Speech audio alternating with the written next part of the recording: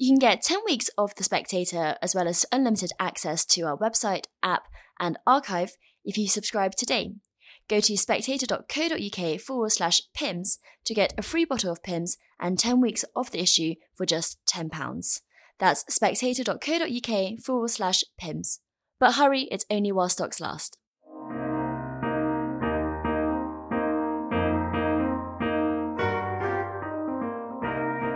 Hello, I'm Sam Holmes and welcome to Spectator Out Loud. Every week, a few of our favourite writers read their pieces from the latest issue. This week, we'll hear Katy Balls' thoughts on the importance of Keir Starmer's performance this weekend at the Labour Party conference, Nicola Christie on the exciting new wave of British musical theatre, and finally, Hannah Tomes talking about why Facebook won't let her post about the English waterway Cockshoot Dyke. First up, Katy Balls.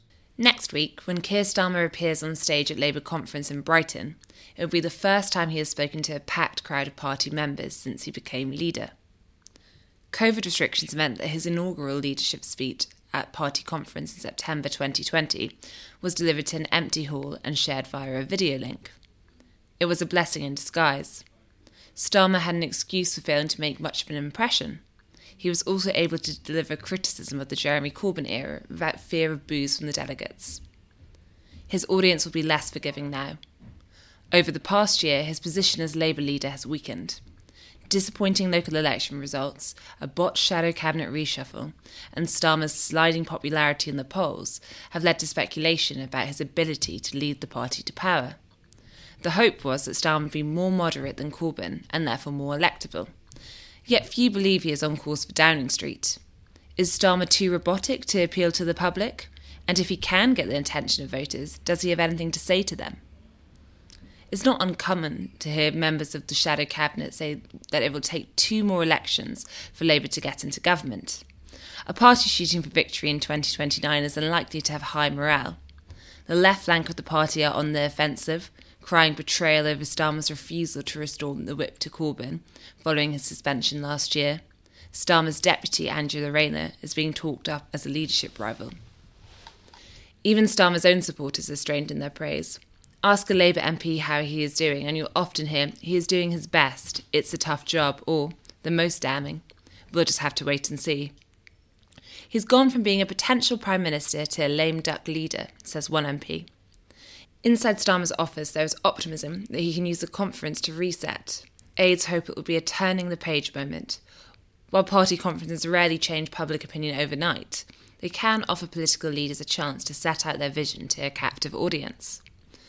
The leader's speech is being finalised, conference motions to professionalise the party are being planned, and a dissertation-length essay to set out the principles behind Starmer's vision is being published this week.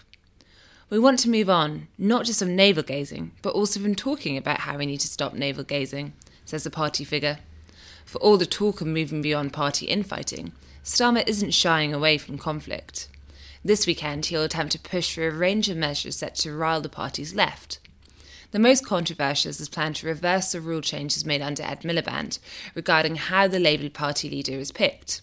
This will dismantle the system that allowed left-wing activists and some Tory saboteurs to join Labour for £3 in 2015 and vote in Corbyn as leader. Starmer's allies argue that it's dangerous to leave the party open to infiltration. The plan has, unsurprisingly, appalled MPs on the left of the party and several unions who suggest it is an affront to democracy. Starmer's team have braced for more difficult scenes on the conference floor as they put through recommendations on tackling anti-Semitism to votes. Some activists think that Starmer's favoured plan, recommended by the Equality and Human Rights Commission, could be used as a pretext to purge more members of the party's left. A counter-attack is underway to thwart the selection of Starmer's preferred pick for General Secretary, David Evans. So, conflict is inevitable, but is it necessary? Starmer's supporters say the fights are worth having, even if not every single one is won.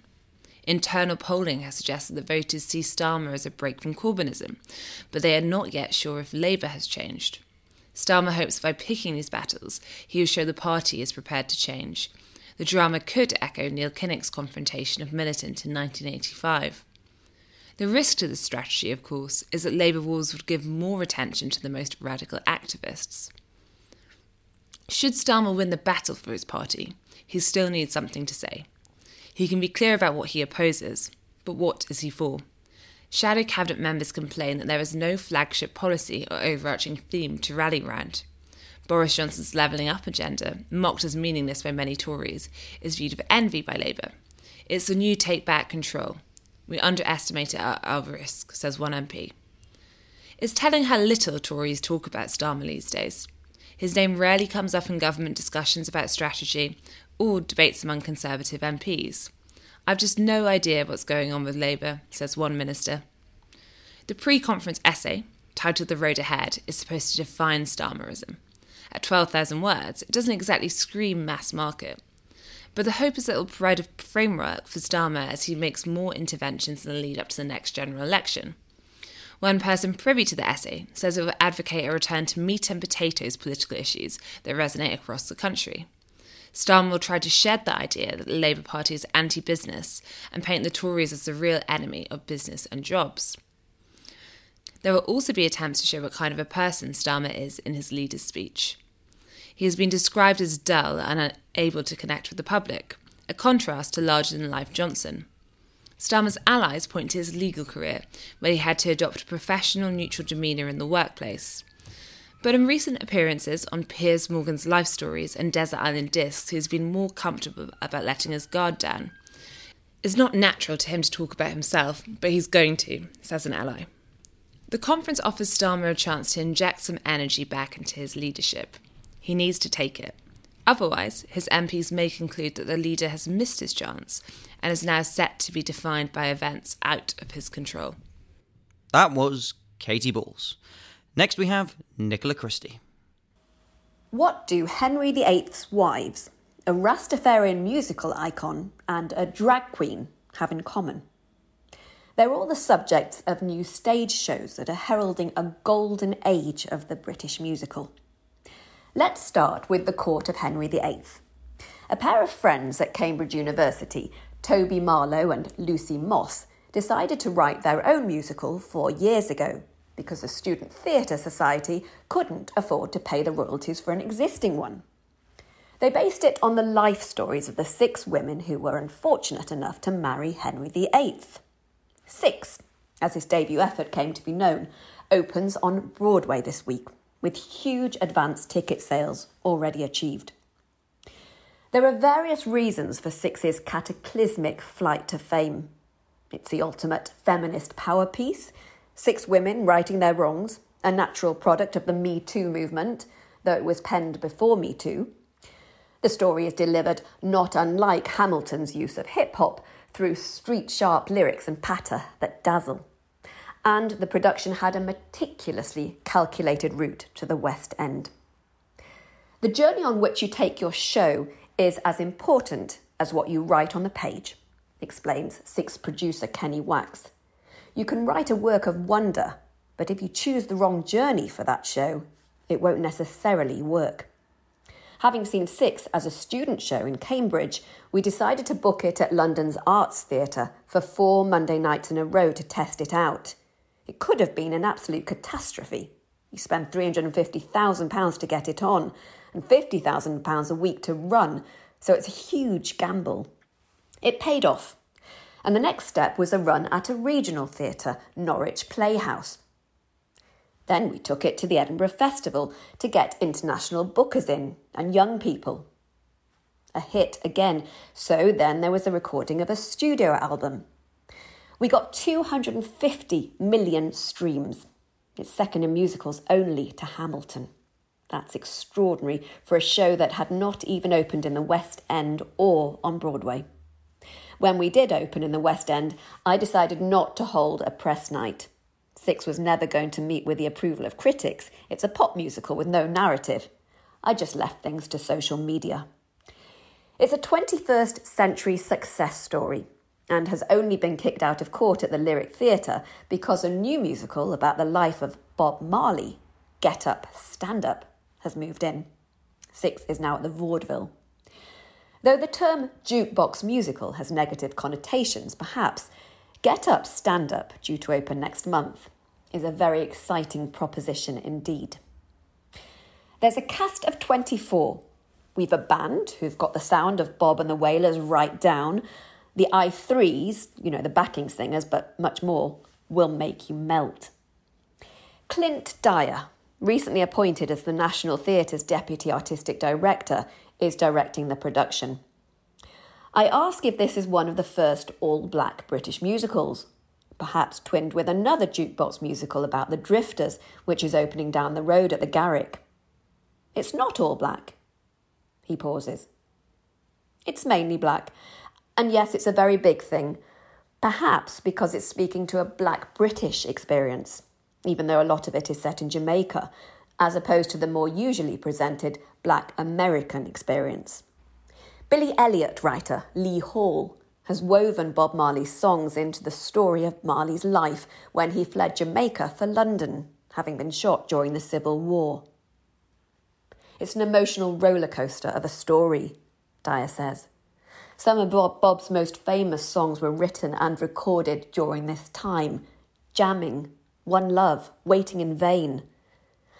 The acclaimed writer, director and actor Arinze Kene has been cast as Marley. He's got the essence of Bob down, his humility. When you listen to him singing these songs, Bob had the ability to harness in a lyric the fragility of man and the need for acceptance. The songs are so meaningful. There's an intellectualism and emotionalism to them. I grew up with him. I'm a black British man of Jamaican descent, and he was such an influential person to me. He contributed so much to my understanding of the world and how I can move in it without feeling traumatised. He gave me a self-confidence to exist in Britain. He gave that to a lot of poor people, a morality that we had to meet to feel whole. Where has this resurgence in the British musical come from? I talked to Neil Marcus, who for many years ran Mercury Musical Developments, an organisation set up in 1992 by Cameron Mackintosh and Stephen Sondheim to nurture new musical theatre writers in the UK. Historically, Britain was a place of Shakespeare and new plays. America was a place of musicals. While new playwriting was always well funded here, think about the Royal Court or Soho Theatre, musicals were not. In 2009, along with Andy and Wendy Barnes of musical writing organisation Perfect Pitch, who also co-produced Six, Marcus went to the Arts Council to ask them to put money into their organisations. They did. It's allowed perceptions to shift, and musical writing prizes and festivals like Signal and Beam to proliferate. It's rare that a show created somewhere like this makes it to the West End, explains Marcus. But what it does is allow makers to improve their craft.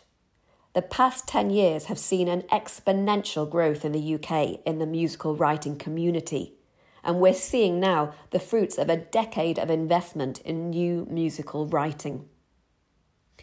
A musical that's the product of this momentum is 2017's Everybody's Talking About Jamie, now showing at a cinema near you in a new film adaptation. The real-life story of a 16-year-old northern boy who realises his dream to become a drag queen against all odds. The show started life at the Sheffield Crucible. I saw a documentary about this boy and I knew it would make a great story, says the film's director Jonathan Butterell, who also directed the theatre production and originated the project. It's such a lovely, gentle tale about a young person's courage. It's universal. It certainly is. The theatre production has been booked into Los Angeles, Sydney, Seoul, and Tokyo. It's also still a very timely story, packed with questions exploring identity, such as why can't a boy wear a dress to a prom, and why should a girl in a hijab, Jamie's best friend Pretty, have to wear makeup to be considered beautiful? Everybody's Talking About Jamie is a sort of niche project that could never have started life in the West End. It needed a regional theatre to give it the time and space to be developed. It took courage for Sheffield theatres to take it on, Butterell admits. They took a huge financial risk. Risk-taking is in the DNA of many British theatres. Leicester Curve, Stratford East, Northampton Theatres, Southwark Playhouse, not to mention the RSC, which produced Matilda and before that Les Miserables, and the National, which produced the brilliant London Road and some years earlier, Jerry Springer The Opera, developed at Battersea Arts Centre. It's a more vibrant musical scene than it's ever been before, and there is no guessing which venue is going to come up with the hit, says Marcus. It could be the Almeida, the Royal Court. And so a new musical history is being written for Britain. Finally, something for the theatre industry to cheer about. That was Nicola Christie. And finally, Hannah Tomes. Last week, a gentle Norfolk waterway got into trouble with Facebook. The problem was its name, Cockshoot Dyke.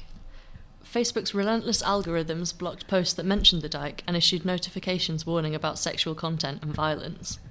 But the name of this stretch of water isn't, of course, actually rude at all. It relates to a fowl hunting term for a broad glade through which woodcock might fly. The joy of supposedly rude place names lies in their innocence. The village of Upperthong, near Huddersfield, is named after the Old English words uffera, upper, and thwang, a narrow strip of land, while twat in Orkney comes from the Old Norse pveit, meaning small piece of land. I've always felt some affinity for places with unusual names. I grew up in a tiny Shropshire village called Clunton, one letter from trouble. People would often ask me to repeat myself when I told them where I lived, thinking maybe they'd misheard me. Residents of the nearby, charmingly named Hopton Wafers never suffered such embarrassment, but I wouldn't have it any other way. Only a Puritan, or a Facebook algorithm, wouldn't snigger at Pet Bottom, Ugly, Titty Ho, Lowcock How, or Wet Wang. Last month, a man called Paul Taylor set off on a 1,800-mile moped journey across England and Scotland, visiting the places with the rudest names to raise money in memory of a friend of his who died of cancer. He started his journey in Shitterton, a hamlet near Beer Regis in Dorset, and set off for Twat, taking in places such as Brawl in Scotland, Sandy Balls Holiday Village in Hampshire, and ending at the village of Bell End in Worcestershire. After reaching Twat, Mr. Taylor's Tomos XL 45 Classic, with a top speed of 28 miles an hour, suffered engine failure on a remote mountain pass, but he completed the journey in a hire car, adding in a few extra stops. In the case of some of these place names, the etymology is up for debate. The village of Pitty Mee near Durham is said to have got its name after St Cuthbert's coffin was dropped by the monks carrying it, prompting the saint to scold them with the phrase "beyond the grave." Other theories suggest it may be a shortened version of Norman French name Petit Mer, referring to a shallow lake or mere, or perhaps it's just a play on the settlement's desolate character. Booze, a hamlet in North Yorkshire that ironically hasn't got a pub, is thought to come from the Old English words for house, hus, and bow, bogger, meaning the house by the bow, which is possibly a reference to the curved hill on which it's situated. Wetwang either comes from the Old Norse word veit vanga, field for the trial of legal action, or it derives from a wet field, to distinguish it from a nearby dry field at Driffield. But Britain's not alone. Dull in Perth and Kinross is grouped with boring in Oregon and bland in New South Wales, and Hell in Michigan is said to have got his name when George Reeves, who helped to form the town in the 1830s, was asked what it should be called. He apparently replied, "I don't know, you can call it Hell for all I care," and was taken at his word. And if you get tired of Hell, the state also holds a community called Paradise. That was Hannah Tomes. And that's it for this week. If you enjoyed it, please rate and review this podcast on our Best of the Spectator channel, and pick up this week's issue to read more great articles like these three. Thank you for listening, and we'll be back with another Spectator Out Loud next week.